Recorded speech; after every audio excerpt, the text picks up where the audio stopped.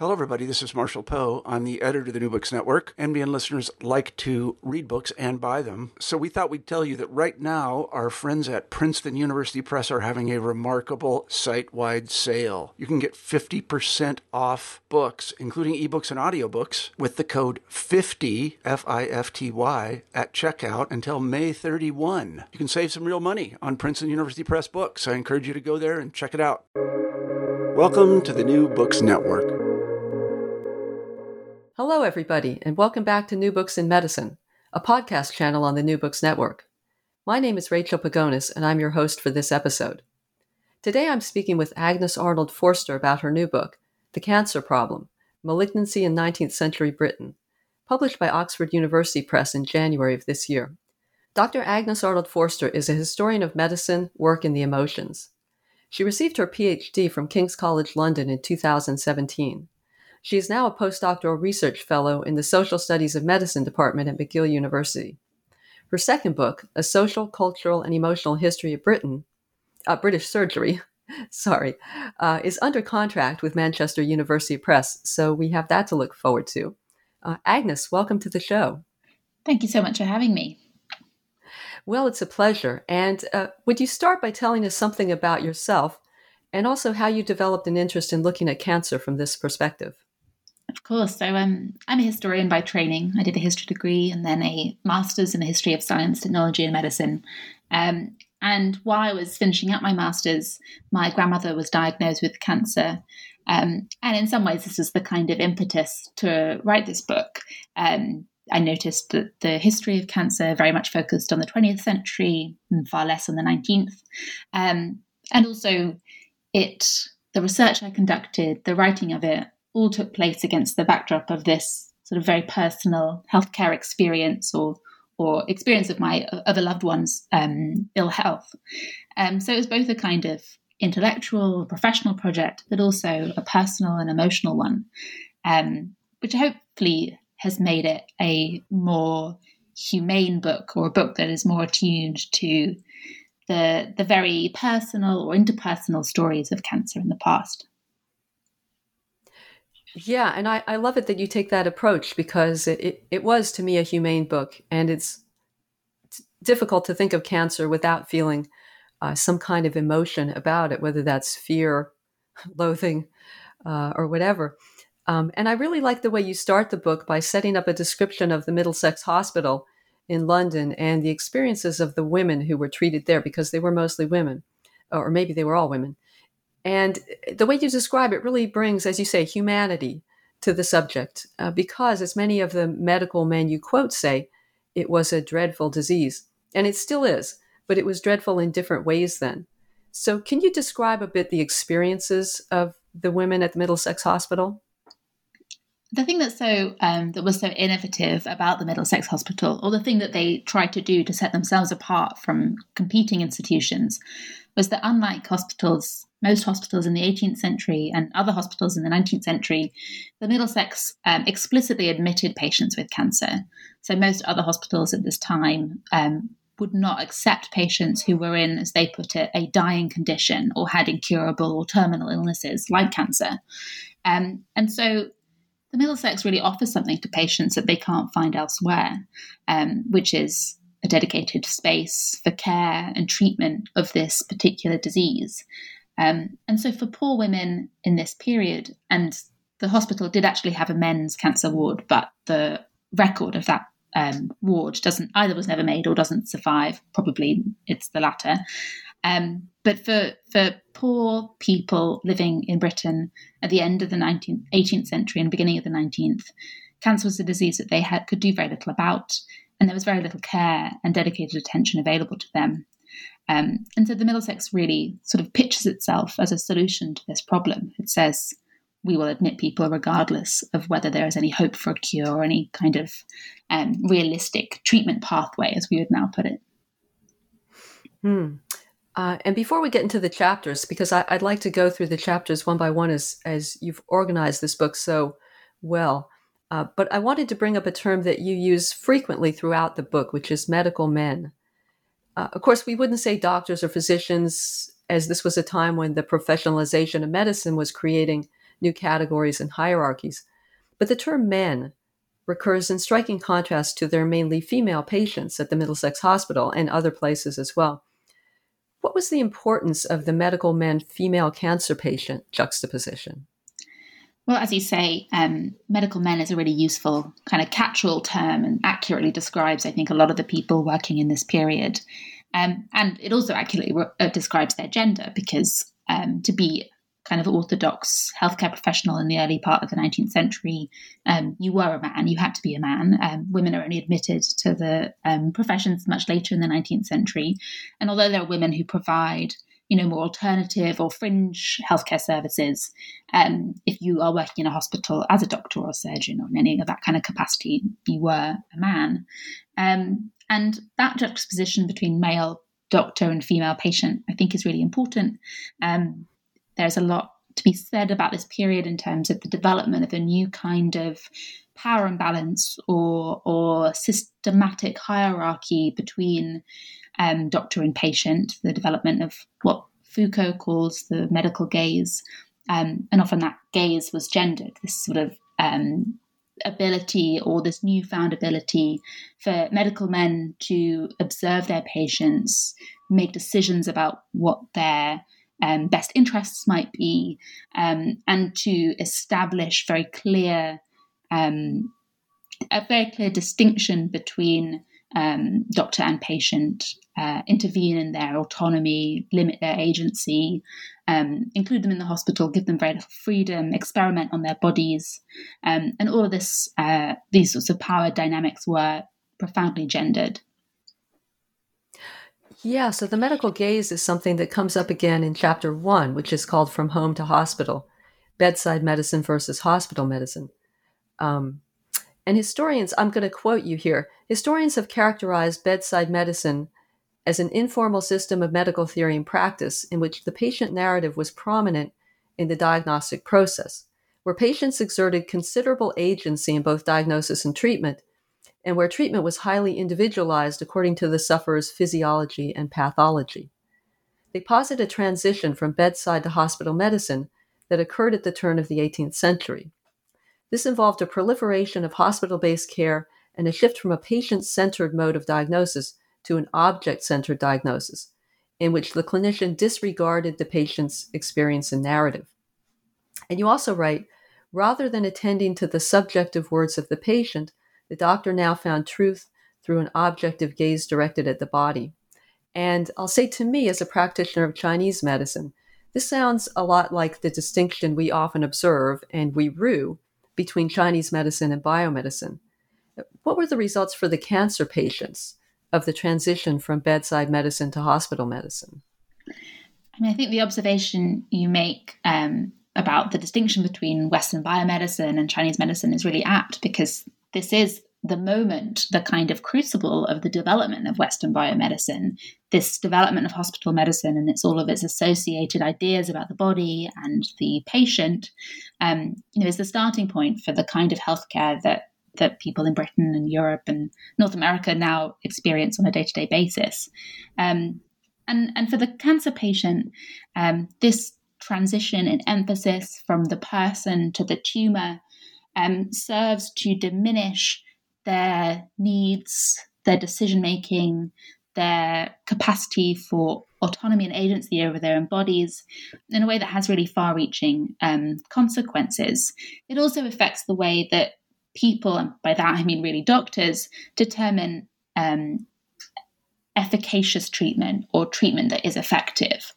Because for a object-centered mode of diagnosis and care, effective treatment is something that gets rid of the tumor. But for a more person-centered or patient-centered or bedside-centered mode of what counts as effective treatment, that definition is driven by the patient themselves, about what they want out of treatment or what they want out of an intervention. And that has definitely had continuing influences on how we manage complex, long-standing, chronic or terminal illnesses today, about who gets to decide what a good intervention looks like. And in the early 19th century, the person is increasingly the doctor. Yes, that is interesting, because I was thinking too of how we have are kind of coming back around to bringing the patient narrative back into the equation today. But you still have, for instance, oncologists convening tumor boards every week to talk about their patient. And it's set in that framework of actually a tumor rather than a person. So chapter 2 is called Incurability and the Clinic. And the incurability of cancer is a major theme throughout this book. And as you describe it, the incurability of cancer was a curse for those who suffered from cancer. But it was also an opportunity for what today we might call the stakeholders in the business of cancer. How did the incurability of cancer work in establishing a framework within society that benefited these stakeholders in various ways? So as you mentioned before, this is a period of medical professionalization. And professionalization is another theme that runs through this book, much like incurability. And part of professionalization of medicine in this period is a kind of PR campaign, right? It's doctors and physicians and surgeons presenting a certain image and identity to the public or to their colleagues to try and establish a particular reputation or manage the way that people perceive them. And cancer offers a real opportunity in this regard, because if you establish cancer as an incurable disease, but you say, we are still going to invest time, energy, and resources in these people that other people have given up as hopeless or refused to even admit into the kind of hospital system, then you have a situation in which you can position yourself as peculiarly humanitarian, peculiarly benevolent. You can use cancer and its incurability to articulate a particular professional image and identity that aligns with kind of quite pervasive ideas at the time of, contributing to the social good, a sort of romanticism with the capital R, an emotional commitment to the patient's suffering. All of those things work in service of a redefinition of the professional identity in this period. Doctors, and particularly surgeons in the 18th century, have a pretty bad reputation as butchers or barbers or people disinterested in the needs of their patients. And this is cancer, and its incurability is a really effective way of shedding some of those older associations and aligning themselves with the new, more humane, more socially useful professional cohort. Yeah, and so it wasn't just the people, the medical men, but medicine itself. As you describe, I'll quote again, the men involved deployed the incurability of cancer to suggest that medicine was a fundamentally humanitarian endeavor, an endeavor that formed a crucial part of the concurrent Enlightenment ideals of duty, honor, civility, and virtue. And do you think this was a time, was this a time where medicine actually made a major shift into humanitarianism? I think it made a major reputational shift into the realm of humanitarianism. It's a perpetual question, right? Particularly for the cultural historian who only has really written records to go from the self-presentation of doctors to kind of unpick, to what extent were these surgeons and physicians really invested in their humanitarian goals, and to what extent did the portrayal or presentation of these humanitarian goals serve, individual or professional interests. There's lots of capital to be derived from that kind of self-presentation, both social and actual financial capital. But I try to navigate a path between these two and say, this does mark a kind of shift in what medicine actually does offer people with this severe, terrible, dreadful disease, but also marks a shift in the way that medicine not only seeks to present itself, but also how medicine is perceived by the public. This is the kind of this is a sort of a moment in the creation of medicine in its current form, as in the form we now know it to be. Today, medical professionals are, pretty universally lauded. Healthcare is seen as a fundamental right in some places, but at the very least a kind of social good. And this kind of image and identity of healthcare is invented in the 19th century. And I'm not going to say entirely because of its relationship with cancer, but cancer plays a key role in that development. That's very interesting. And I would say it's kind of at least today, a sort of a love-hate relationship with medical professionals, because there's this sort of overarching perception of them as humanitarian and serving society. But then many people are quite bitter also about still what you might call the objective medical gaze of doctors. So, and the how divorced it is from human experience. I mean, absolutely, I agree with you. I mean, I would also take a similarly kind of critical stance on much of modern medicine, but I think this also might partly come down as well to the national specificity of Britain, in which there are those kind of voices of dissent, as it were, but they still are very much a kind of countercultural force rather than part of the mainstream. And also the NHS obviously has a very particular identity and a very particular emotional bond between the British public and their healthcare systems. So I think, which is not to say that people don't love doctors or don't appreciate healthcare in, say, the US, but I do think there's a slightly different character to that relationship and to that public persona. Yes, I agree with you. Having lived in Britain for over a decade, I certainly had that impression too of the NHS. So I want to move into chapter 3, which is about the things that the medical men were actually doing to relieve cancer, let's say. It's called Cancer Therapeutics. And here you write about the shifting role of surgery, also known as the knife. And that's a term which makes it sound really ominous. And it was. Surgery was quite horrible, especially before anesthesia. But the shifting role was from potentially curative to palliative. And you write about how surgeons who had gained this kind of status, as you say, professional status, and particularly based on the idea they might be able to cure cancer, now had to renegotiate their role as people who could not cure cancer, but they were able to palliate it. Absolutely. Yeah, I mean, that's the, sorry.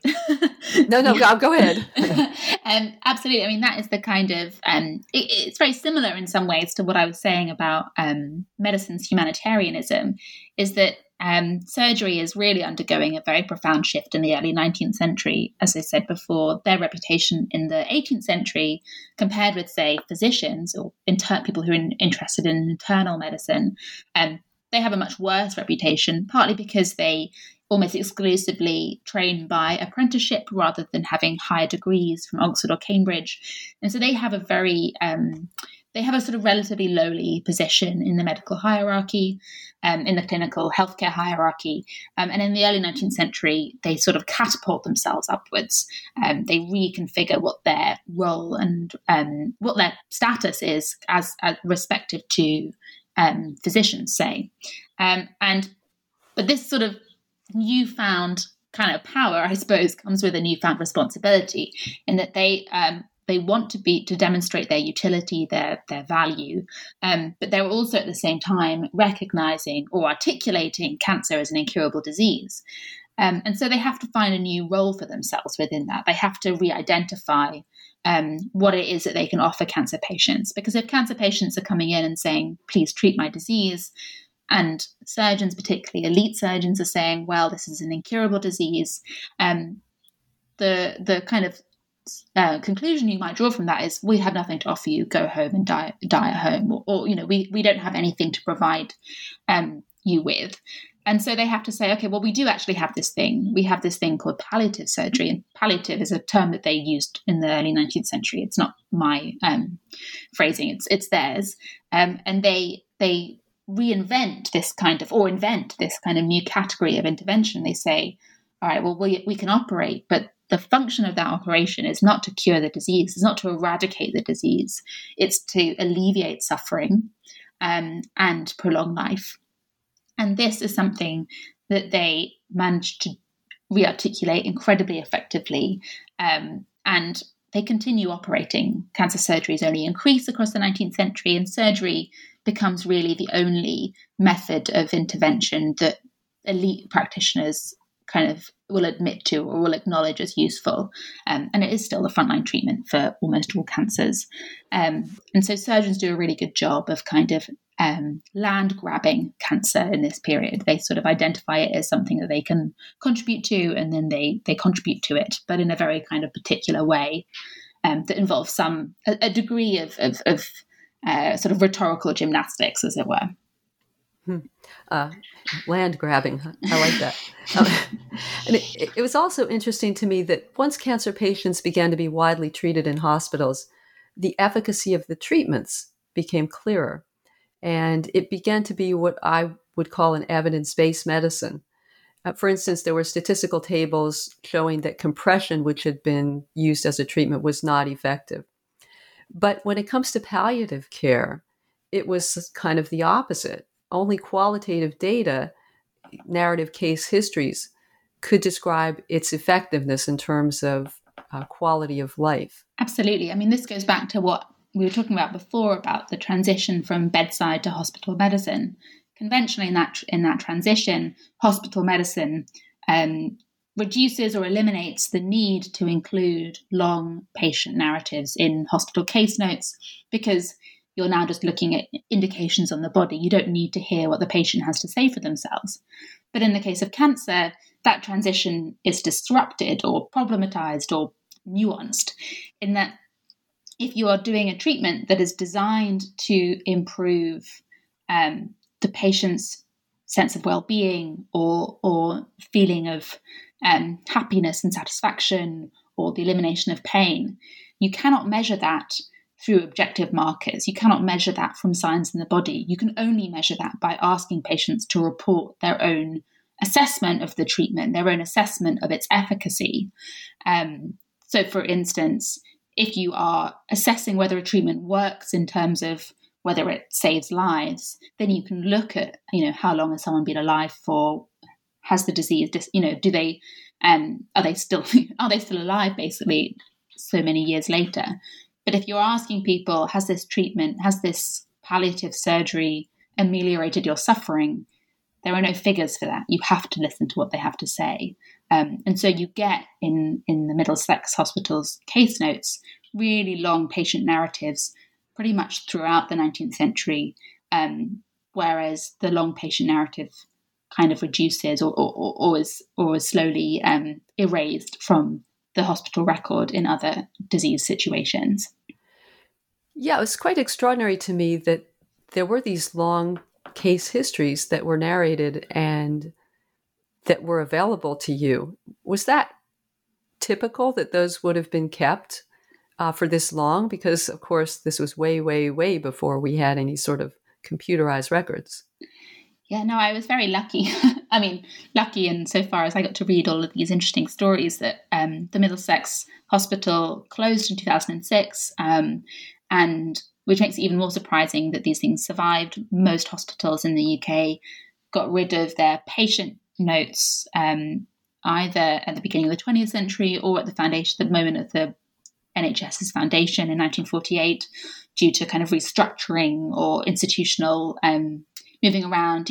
Case notes, paper archives take up a lot of space, and there's also questions about kind of ethics about who has access to reports or resources that identify patients by name or by location. And so it is quite unusual to find 19th century patient case notes in the UK that still exist. It's not the only hospital that has done this, but it is relatively rare. And so I was very fortunate to, and really the book project comes from this archive, right? I deal with other things and I use lots of other pieces of source material, but really the core is this, the records of this amazing institution. Yeah, that is amazing. Chapter 4, you get into talking about other kinds of treatments. It's called cancer quackery. And I have to admit a particular interest in this chapter belonging to a profession that has sometimes been accused of quackery or sometimes still is. And here you write, to be a quack was to offer a cure. Is that, in a nutshell, the difference between quacks and legitimate medical men, that the quacks said, we've got a cure, whereas the medical men had to admit that they didn't? Yes, absolutely. I mean, you have people quite literally referring to quacks as cancer curers. This becomes a sort of synonym for cancer quack, cancer curer. But I think what's most interesting to me, or most important thing to recognize about 19th century medicine, is that quackery then, I mean, arguably still today, is very much in the eye of the beholder. People are determined quacks by their opponents. It's a kind of denigration. And so there is no sort of core definition of what a quack is in the 19th century, because we're well before any kind of real concrete certification or these things do start to emerge in the second half of the century. But you have medical identity and who counts as orthodox or unorthodox being very much a kind of cultural problem or a cultural phenomenon, something that is manifested by the way people style themselves, the way they present their information, the way they kind of market what they can offer people. These are as much sort of stylistic questions as they are questions about what people actually do for their patients and what the actual content of the treatment is.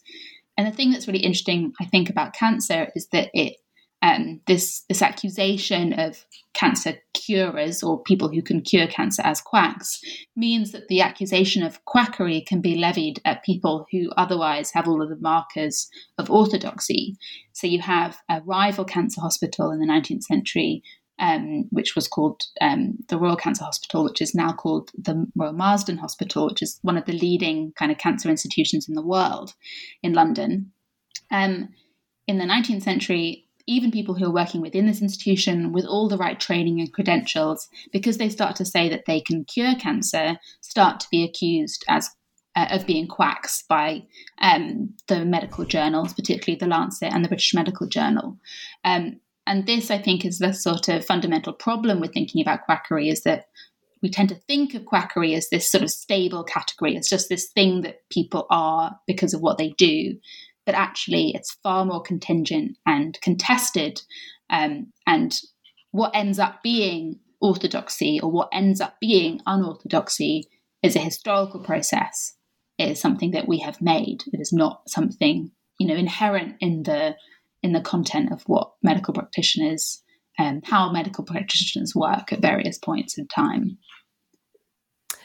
Yeah, and was it difficult to actually tell if there were cases of people being cured? Because as I recall, there were a certain number of cases that were said to be cured, but then the accusation was, well, that was a misdiagnosis. That wasn't cancer to begin with.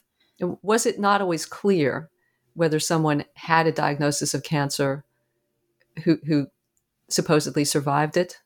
Absolutely. I mean, cancer is difficult to diagnose in the 19th century. It's difficult to diagnose in some cases even today. And it shared a lot of signs and symptoms with other illnesses, particularly consumption, which now we talk about tuberculosis.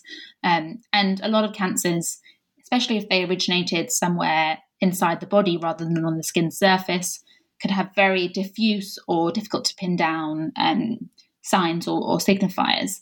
And so, of course, it was very difficult to diagnose cancer. But this is one of the most interesting things I think about this question about incurability, is that discussion about when you say, well, you've claimed to have cured cancer, but I'm going to say no, because the very inherent essence of cancer is that it is incurable.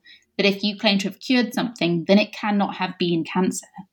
That so closely ties incurability and cancer together that it makes incurability a fundamental feature of the disease, not just a kind of incidental detail. If it is curable, then it cannot be cancer.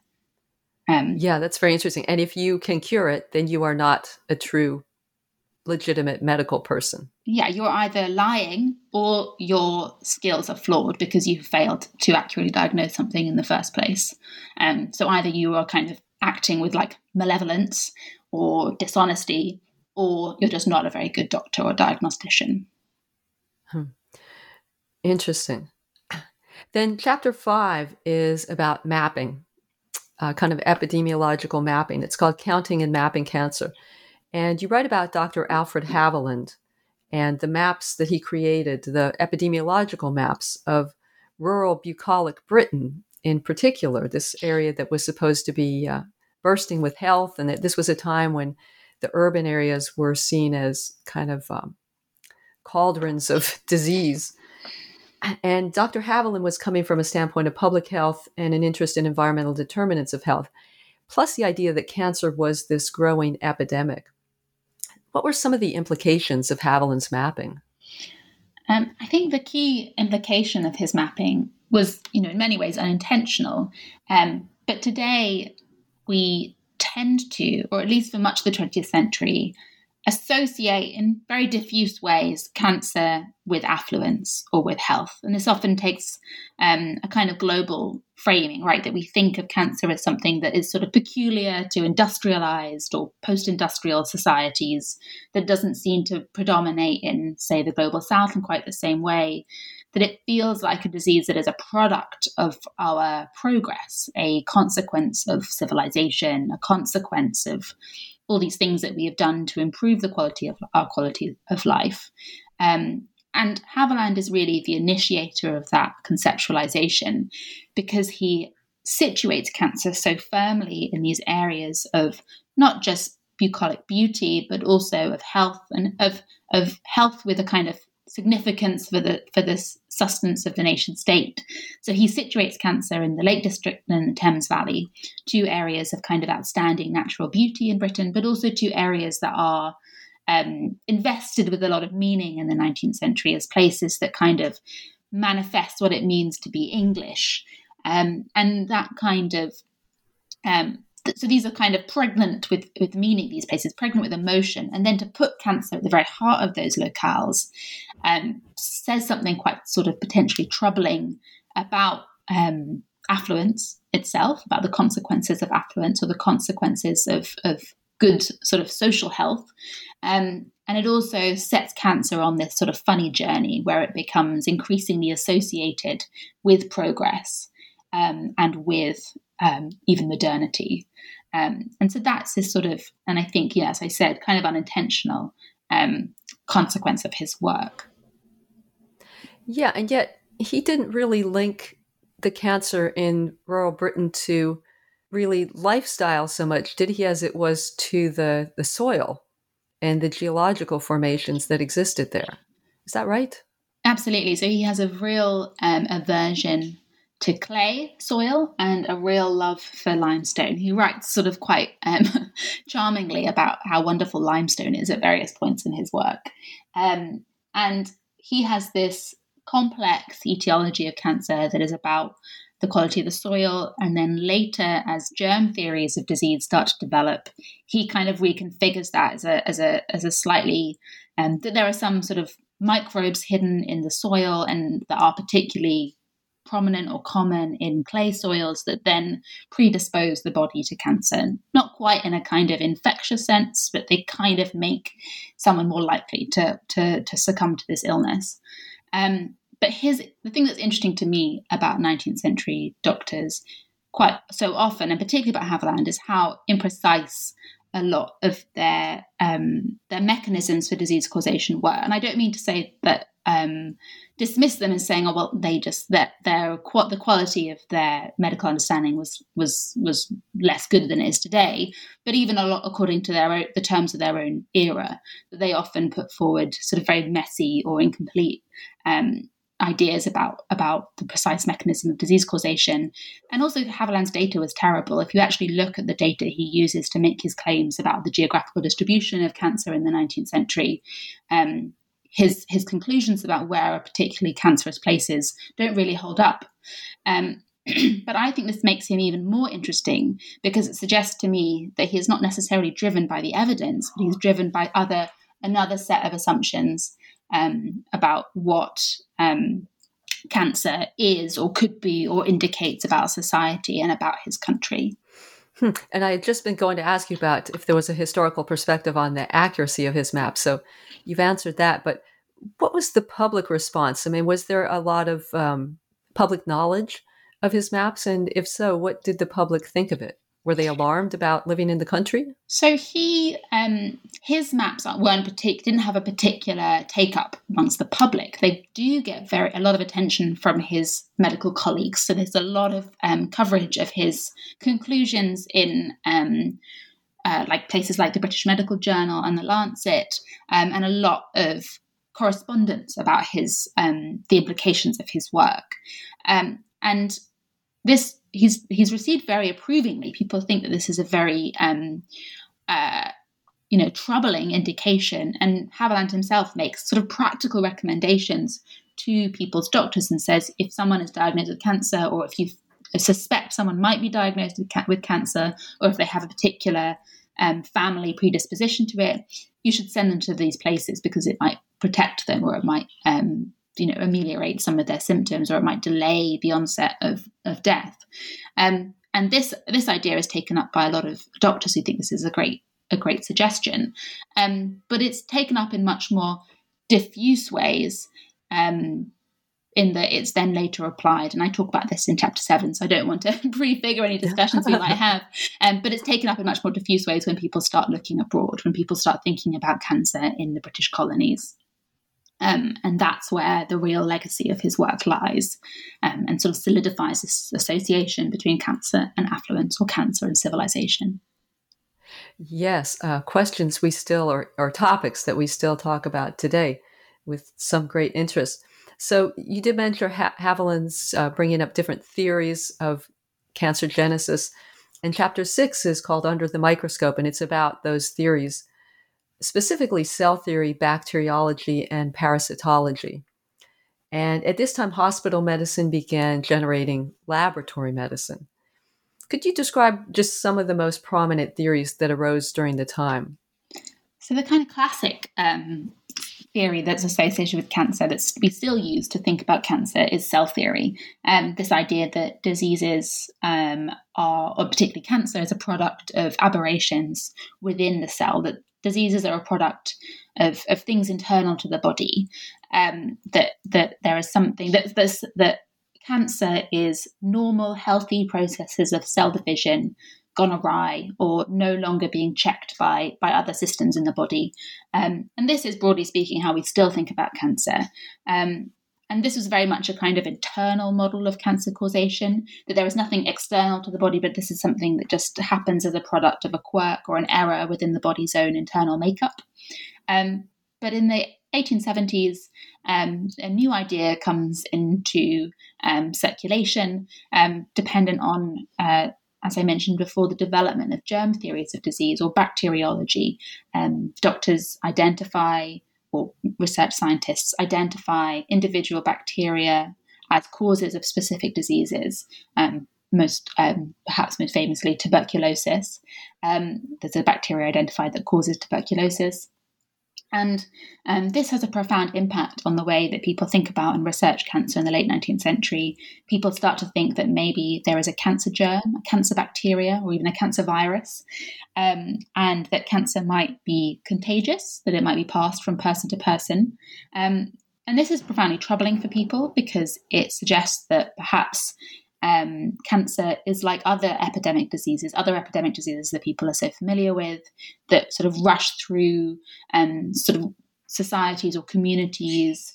And this also serves to explain a perceived increase in cancer incidence. So there's a lot of anxiety in all sorts of venues, from medical journals to places like Vogue magazine, that cancer seems to be increasing in quantity in British society and American society as well. And that one explanation for this is that cancer is an infectious disease, that it's like cholera. It has its own sort of peaks and troughs. It expands in society and then contracts. And this is both very troubling, but also quite reassuring in some ways, because it means that maybe one solution to the cancer problem is other mechanisms and methods that people have, public health methods that people have been using to some degree of, to some effect, like quarantine, or preventing people from moving from place to place, or identifying sick people, keeping them away from others, all that kind of thing. And maybe you could deploy similar strategies in the case of cancer and resolve this sort of increasingly pressing problem in society.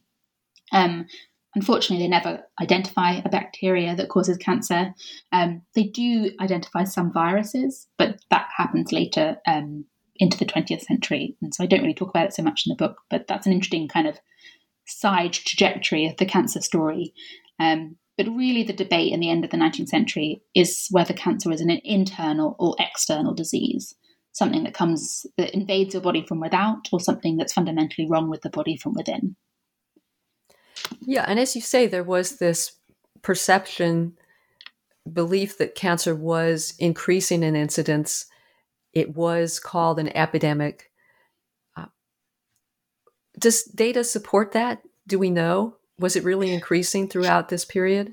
I mean, it's a great question, but it's interestingly a question that they were grappling with themselves at the time. So it's very difficult to determine whether the increase in incidence that seemed to appear in death rate statistics and in national kind of appraisals of sickness was a real increase, as in more and more people were actually contracting cancer and dying from it, or an apparent increase, whereby actually what was happening is a sort of range of different things, from better surveillance, so more people having doctors certifying their death and identifying what was wrong with them or what the cause of death was, more people dying in hospitals, better trained doctors who are more familiar with the signs and symptoms of cancer, and related to that, the increase is real, but it's associated with things like increased life expectancy. Cancer is predominantly a disease of old age, and so if people live longer, then more people are going to get it. Lower rates of infant mortality, better nutrition, so people aren't contracting diseases of deficiency or infection like they had been before, like rickets or typhus or typhoid. And all these things are happening at the end of the 19th century. Society is becoming, broadly speaking, healthier. And so it makes sense for there to be an increasing cancer epidemic in a kind of weird, paradoxical way. I think probably the increase was this sort of second category, this kind of more apparent increase. I don't think that there is some sort of sudden epidemic of cancer in the late 19th century.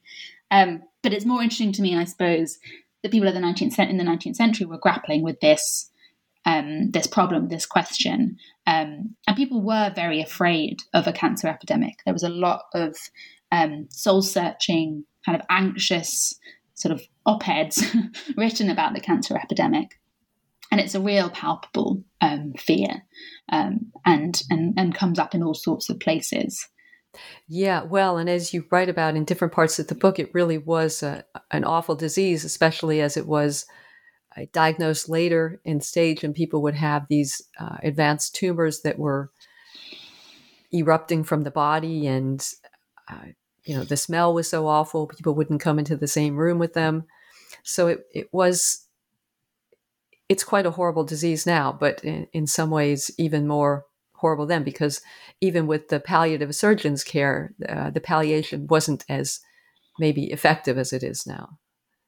Absolutely. I mean, I think for all of my efforts to kind of indicate a sense of continuity between the 19th century and today, I think one of the big differences is this sort of the materiality, the kind of sensory experience of cancer, the embodied experience of cancer in the 19th century was so different, because people today very, very rarely, I mean, in the West at least, most people are diagnosed relatively early, well before, obvious physical manifestations of their tumors. And in the 19th century, that just wasn't the case. And so you'd have people presenting at hospitals with, tumors the size of grapefruits, the size of loads of bread, that are not just huge, but also suppurating and ulcerating. So as the tumors get larger, they lose their kind of internal integrity and collapse and start to effectively rot while still part of the body. And you have some incredibly visceral descriptions of smell and disgust and abjection that accompanies the cancerous body in the 19th century that really isn't so much a part of, thankfully, the kind of cancer experience today. And so cancer has this really powerful kind of cultural and public profile that makes any indication of its increase particularly troubling. And it's also worth pointing out as well that the public were often sort of subjected to this materiality, even if they didn't actually know anyone with cancer, because the 19th century press was very frank in its coverage of cancer. So whereas often, particularly in the 20th century, you have obituaries that will record, they won't necessarily say what someone, they use euphemisms, passed away after a long illness, that kind of thing. 19th century obituaries do not adhere to those sorts of norms, and will describe in very vivid detail the consequences and sort of profile of someone's disease and how they died. And so if you were part of the reading public in the 19th century, you would definitely know about cancer and quite how bad it could be. Yeah, that's interesting when you talk about the different lived experience, because, and I know this isn't your historical period that you're covering right now, but what you would see now as the image of suffering from cancer is actually suffering from the treatment for cancer, which is the results of chemotherapy and radiation is what we see very visibly, rather than the effects of the cancer itself.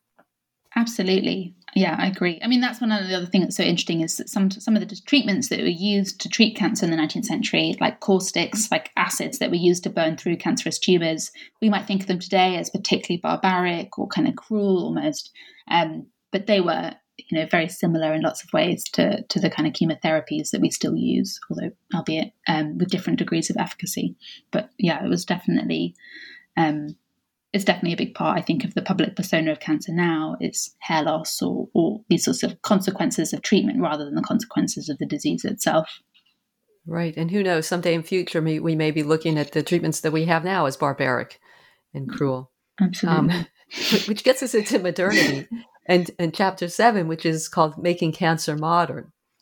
And as you note at the beginning of the chapter, cancer today is seen largely as a consequence of modern civilization. Pollution, chemicals, environmental changes, unhealthy lifestyles, stress, and as you mentioned, living longer. But you set out to show that cancer became a disease of civilization in late Victorian Britain. And I think people now would be interested in how that period compared to today in its understanding of both modernity and of how cancer was linked to it. I mean, I mentioned this at the very beginning, but I think this is one of the, I suppose, key arguments or maybe contributions of the book is that we tend to think of cancer as very much a product of the 20th century, tied to things like Nixon's war on cancer, a kind of product of the post-war, Cold War period. And what I try to show in my book is that it was very much a part of the fabric of 19th century life, but also that it was formed, the kind of cancer we know and love today was made in the 19th century and in response to very specific 19th century circumstances and settings. And at the end of the late 19th century, the kind of fin de siècle period is maybe my favorite period in history. It is a funny, strange kind of moment in time full of great characters with interesting ideas about the world, but it's also a kind of profoundly anxious time. There's a lot, particularly in Britain, of sort of self-satisfaction, of thinking of themselves at the very pinnacle of global progress, as so at the top of the worldwide pecking order. They've managed to colonize, much of the globe. Very pleased with themselves for that. See themselves as having achieved a great deal of industrial progress, of scientific progress, but also a lot of anxiety about what was going to come next, about whether they'd maybe reached the end of the road, maybe the British Empire, like the Roman Empire, was set on an irreversible trajectory towards decline. And cancer plays a big role in this sort of anxiety, and also in these sorts of ideas about success. They're very pleased with that, how much better they understand cancer now than they did 100 years ago. But they're also very aware that they maybe haven't made the progress that they would have liked to have made, or that they predicted they would make at the beginning of the 19th century. And they're also very anxious about this cancer epidemic. And they're very anxious about, what that cancer epidemic might indicate about the state of Victorian society and the future of Victorian society. Is there a kind of planned obsolescence, both in the bodies of individual people, but also in nation states or empires? Do they have a kind of natural point of a natural internal built-in limit? Are they going to collapse at some point? And I think cancer today plays into some very fundamental anxieties people have about mortality, about the sort of function of medicine, about what medicine is supposed to be able to offer people, about the coherence and sort of design almost of the human body. And all of those anxieties, although very profoundly felt, are also kind of historical phenomena. They are built in a kind of late 19th century period, and you can map a lot of anxieties about society onto anxieties about cancer and vice versa. Yeah, and yet it's interesting that while this was seen as a result perhaps of a higher civilization, as the British Empire was going out and I would say maybe part of the imperial project, they were seeing that they a lot of it had to do with the proliferation of or dissemination of science and medicine to those parts of the empire. And what they saw there was that the local people were not suffering from cancer at nearly the same rates, or in some cases there was very low prevalence or no prevalence of cancer. So how did they reconcile that? That absence of cancer and the idea that cancer is this signal of the decadence or the beginning of obsolescence of a society? I mean, they reconcile it very badly, I think, or at least it's it's an ongoing problem for a lot of people because, you know, as they say, they're going out to these communities, these societies that they have for so long denigrated as inferior, as in some way failing or lacking. And yet they don't seem to have this disease problem that British people or English people have, which is a kind of increasingly massive cancer burden. And so what they do about that is a kind of classic example of Victorian mental gymnastics. I've talked a bit about this before. It's also a kind of recurring theme, I think, in any history of the 19th century. People then were very good at using language to justify all sorts of strange things. And they say, well, okay, sure, right, cancer seems to be a product of civilization. It seems to be a product of progress. And that could cause us maybe to question some of the assumptions we make about what a good society looks like. And there are people who say, you know, we've gone too far in Britain. We need to go back to our roots. We need to be more like these communities that we are colonizing. We need to be more in tune with nature. And this is all a very Eurocentric vision of what these communities and cultures are like, right? I'm not saying this is necessarily a better set of interpretations, but they say, okay, well, we need to return to nature in some way. We need to align our societies and lifestyles to be more in keeping with these, these people, these communities that we are imposing rule over. And there are some people who say that. And then there are some people who say, no, this is actually just further justification for our superiority. Cancer is just the price we pay for success, for social success. And that's fine. You know, that's just an indicator that we've done well. And so it's this weird sort of reinterpretation, this reconceptualization of what cancer is, that it's, you know, simultaneously a terrible disease with profound physical and emotional consequences, but it is also a marker of everything that we are good at, an indicator of our success. And I think in weird ways, cancer retains that sort of strange dichotomy. And it has become increasingly embedded in our lives. It is such a part of conversation, of debate, of national identity. And it's still a key way that we use to assess the quality of healthcare systems and of public health practices. And that doesn't necessarily mean that we always come up that well. Britain is pretty bad when it comes to kind of global comparisons of cancer life expectancy and early identification. But that is still so fundamental to the way the healthcare is set up. You know, it's also a sort of strange inheritance of this 19th century moment. Yeah, it is. Well, Agnes, we've taken up a lot of your time today, but before we go, I wanted to ask you one final question, which is, in the conclusion, you say that cancer touches or will touch almost everyone. And you mentioned, as you did at the beginning of our interview, that it touched you personally during your research and while you were writing this book. And since you're a historian of both emotions and medicine, how did you find your work on the book affected you on a personal level? And has it influenced the way you feel about people dealing with cancer today? Yeah, I mean, it's an interesting question, because I think historians, like so many academics or researchers, are kind of required to be or expected to be objective in their work, to kind of create a sort of critical distance between themselves and the past, and also to acknowledge, which, I hope I do, that the past is a very different place today, that, for as much as we can kind of identify continuities, we also need to acknowledge the specificity of different places and time periods. Obviously, cancer in the 19th century is not the same as cancer is today. But I think I would push back and say that having a degree of emotional investment and acknowledging that investment can be a really important part of the kind of historical process. It's also, I think, a fiction to even imply that any historian or any researcher can do their work completely free of emotional investment or emotional inflection. Like, I think we have to be honest about the degree to which we always bring our own stuff to the stuff we study.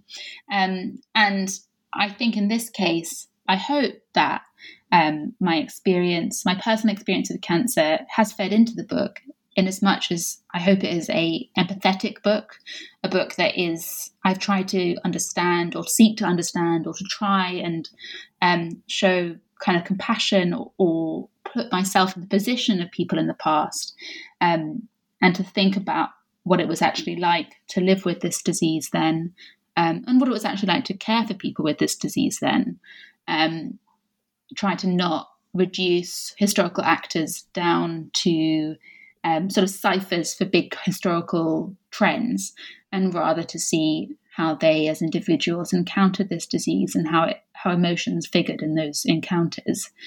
And it has, I think, in some ways, writing this book and my own experience with cancer has sort of politicized my attitude to cancer care today.